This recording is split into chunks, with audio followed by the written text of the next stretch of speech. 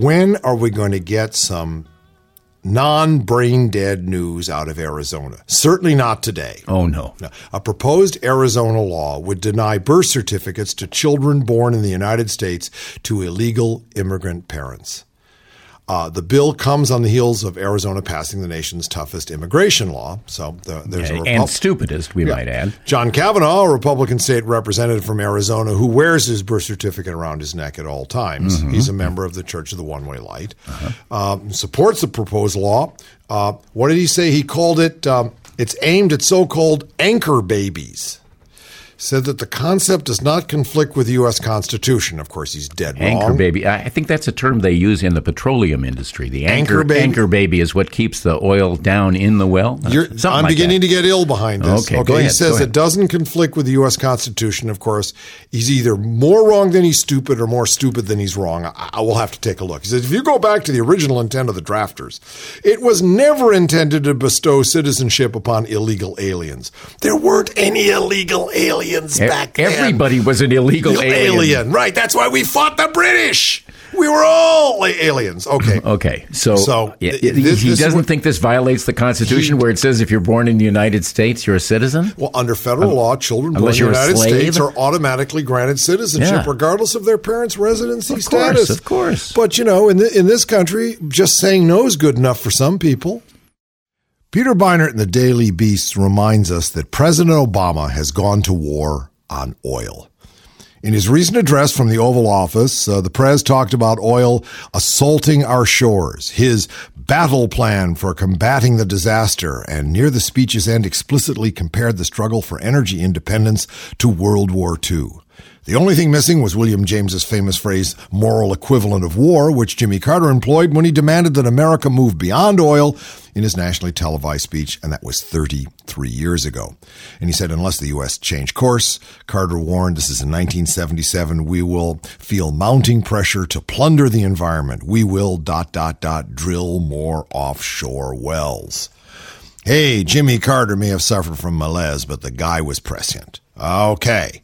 Now, by making his first Oval Office speech a plea for energy independence, Obama has offered the clearest evidence yet that he has a foreign policy document. It is something along the lines of strategic retrenchment. The word retrenchment is a good word for me when it comes to armies abroad. By reducing U.S. forces in Iraq, reducing U.S. goals in Afghanistan, and eschewing war in Iran, he's trying to give himself the money and time to rebuild American domestic strength for the growing economic struggle with China and with other rising powers. I don't want to struggle with those people. I want to cooperate with those people. The Gulf oil spill makes the effort harder because it adds a massive new domestic problem that Obama must try to solve. Yeah, and he's basically taking responsibility for the oil spill in a way. He refuses to get angry at BP or very angry at BP because what? He's a wuss? Or maybe he's president of the United States, the most powerful single individual on the planet, and we hope he can possibly keep his cool. Yeah. But the spill makes it harder, but it also helps to create the urgency that he needs to do on energy what he did on healthcare, overcome decades of inertia and narrow self-interest, and make fundamental change. As Obama has said, the nation, this is what he said now, he said, the nation that I'm most interested in building is our own.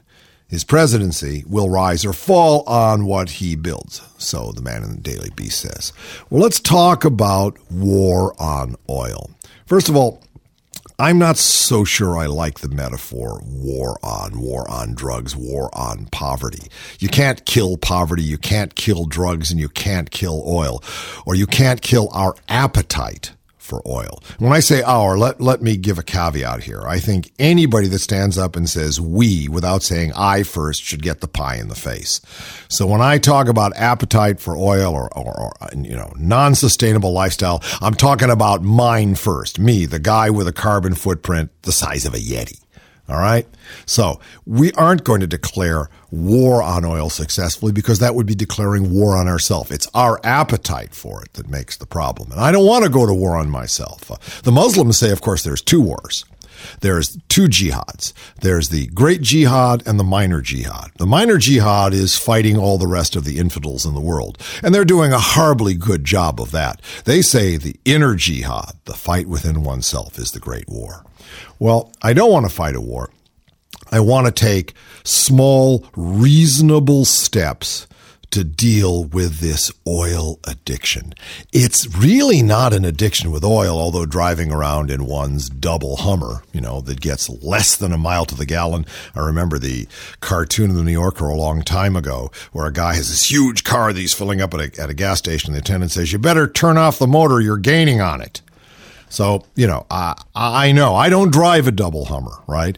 People who do, and people who live in 40 bedroom mansions and keep the electricity on all the time, or the guys with the huge yachts, they are basically, eating too much. And we're going to have to restrict their appetite, whether they like it or not. But I'm going to have to restrict my appetite, whether I like it or not. Because right now, I am right. I am, what do you say? What's my gift to the next generation? What? An overuse of oil, a depletion of resources, a broke economy. It is not our appetite for oil that's the problem. It's our appetite for electricity. 80% of all oil is used to generate electricity. And we use electricity 25% of the world's resources are consumed by America, 5% of the world's population. We need a spiritual rebirth, doing a lot more with a lot less. And it's an amazing challenge. It's a mighty challenge, which I believe we have the wherewithal to face. The Republicans aren't going to lead the way. We're going to have to green the Democrats. We're headed towards a one-party democracy anyway, as the Republicans self-destroy in front of us. Some become crazy teabaggers, others become crazy Christian fundamentalists, and others just become crazy. Who knows? They're disintegrating. So we're going to have to green the Democrats. That's the challenge. And I would impeach him. And if that's not enough, some of you men own taverns. Sam, you are a brewer. Mr. President, a distiller. You know how tough it is to run a small business without a tyrannical government on your back. Today, we have an internal revenue service that enforces what they call a progressive income tax. You'll love this. Every year, if not every quarter, we're basically required to spy on ourselves, report what we earn, who we hire and fire, with an all-powerful separate court system. Without representation, they can increase taxes, add costly regulation, or perform malicious audits. Now this same IRS is going to force us to buy health insurance, cram it down our throats, or else. Now I took an oath to defend that with my life. Now I can't stand by while these evils are perpetrated. You gentlemen revolted over a T-tax. A T-tax! Now look at us. Are you with me? Gather your armies.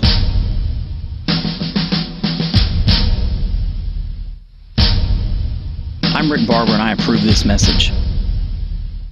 You're Rick Barber and you are fatotzed. Fatotzed.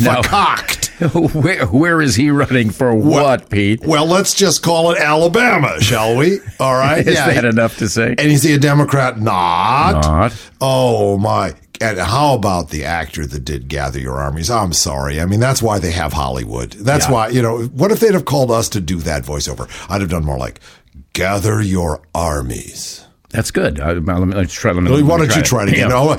Are you with me, Mr. President, Mr. Distiller?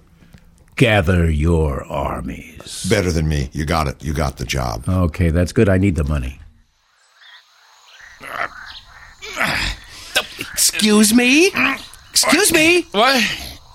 What are you doing there, human? It's a long story. Oh, good. I like long stories. Sit down and talk. Okay. Oh, no, not on me. Oh, sorry. Well, it's all because of my uncle, the fabulously wealthy... Stop.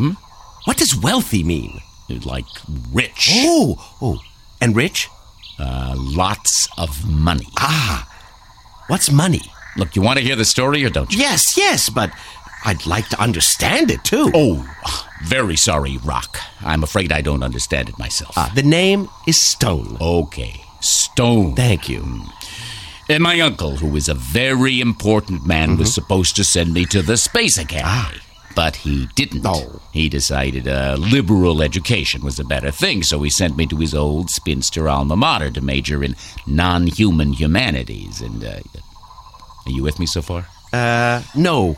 But understanding is not necessarily an adjunct to appreciation. Well, that's what I say. Now, I'll never understand Uncle Sidney, but I appreciate his outrageous tastes, his magpie instinct, and his gross meddling in other people's affairs. I appreciate them till I'm sick to the stomach. There's nothing else I can do. He's a carnivorous old family monument, fond of having his own way. Unfortunately, he also has all the money in the family, so it follows like a after a zzz, that he always does get his own way. This money must be pretty important stuff. Oh, important enough to send me across 10,000 light years to an unnamed world, which, incidentally, I've just named Dunghill. Dung? Ugh, you know. The low-flying Zat is a heavy eater, which accounts for the low-flying. Yes, I've noted. That is moss, though, isn't it? Oh, of course. Good. Then crating you will be less of a problem. What's crating? It means to put something in a box, take it somewhere else. Like moving around? Yeah. Well, what are you planning on crating? Yourself, Stone. I've never been the rolling sort. Look, Stone, my uncle is a rock collector. See, you, your neighbors, the only species of intelligent mineral in the galaxy. You're also the largest specimen I've spotted so far. So, do you follow me? Yes, but I don't want to. Well, why not? You'd be lord of his rock collection. So? Sort of a one-eyed man in the kingdom of the blind, if I may venture an inappropriate metaphor. Oh, please don't do that, whatever it is. It sounds awful. Tell me, how did your uncle hear of our world? One of my instructors read about this place in an old space log. Now, he was an old space log collector. And the log had belonged to a Captain Fairhill, who landed here several centuries ago and held lengthy discourse with your people. Good old foul-weather Fairhill! How is he these days? Give him my regards. He's dead. What? Dead. What's dead? Kaput, Bluey, gone. Deeble. Oh, my! When did it happen? I trust it was an aesthetic occurrence of major import. I really couldn't say, but I passed the information on to my uncle, who decided to collect you. That's why I'm here. He sent me. Really? Mm-hmm. Well, as much as I appreciate the compliment, I can't accompany you. It's almost Deeble time. I know. I read all about Deebling in the Fairhill log before I showed it to Uncle Sidney. I tore those pages out. I want him to be around when you do it. Then I can inherit his money and console myself in all manner of expensive ways for never having gone to the Space Academy. First, I'll become an alcoholic, then I'll take up winching. I better do it the other way around. But I want to Deeble here, among the things I've become attached to. This is a crowbar. Huh? I'm going to unattach you. If you try it, I'll Deeble right now. You can't. Who says? I measured your mass before we struck up this conversation. It will take at least 8 months under Earth conditions for you to reach Deebling proportions. Okay, I was bluffing. But have you no compassion? I've rested here for centuries, ever since I was a small pebble, as did my fathers before me. Oh, boy. I've added so carefully to my atom collection, building up the finest molecular structure in the neighborhood. And now, to be snatched away right before Deebling time, it's quite unrock of you. Oh, it's not that bad. I promise you'll collect the finest Earth atoms available. You'll go to places no other stone has ever been before. Small consolation. I want my neighbors to see. I'm afraid that's out of the question. You are a very cruel human. I hope you're around when I Deeble. I intend to be far away and on the eve of prodigious debaucheries when that occurs. Now, wait, no, stop. Oh, please. Oh, that was easy. Well, forgot Dunghill's got sub-E-gravity. Well, here we go. Roll, no, please, can't we talk this over? Is there no pity in your heart? No.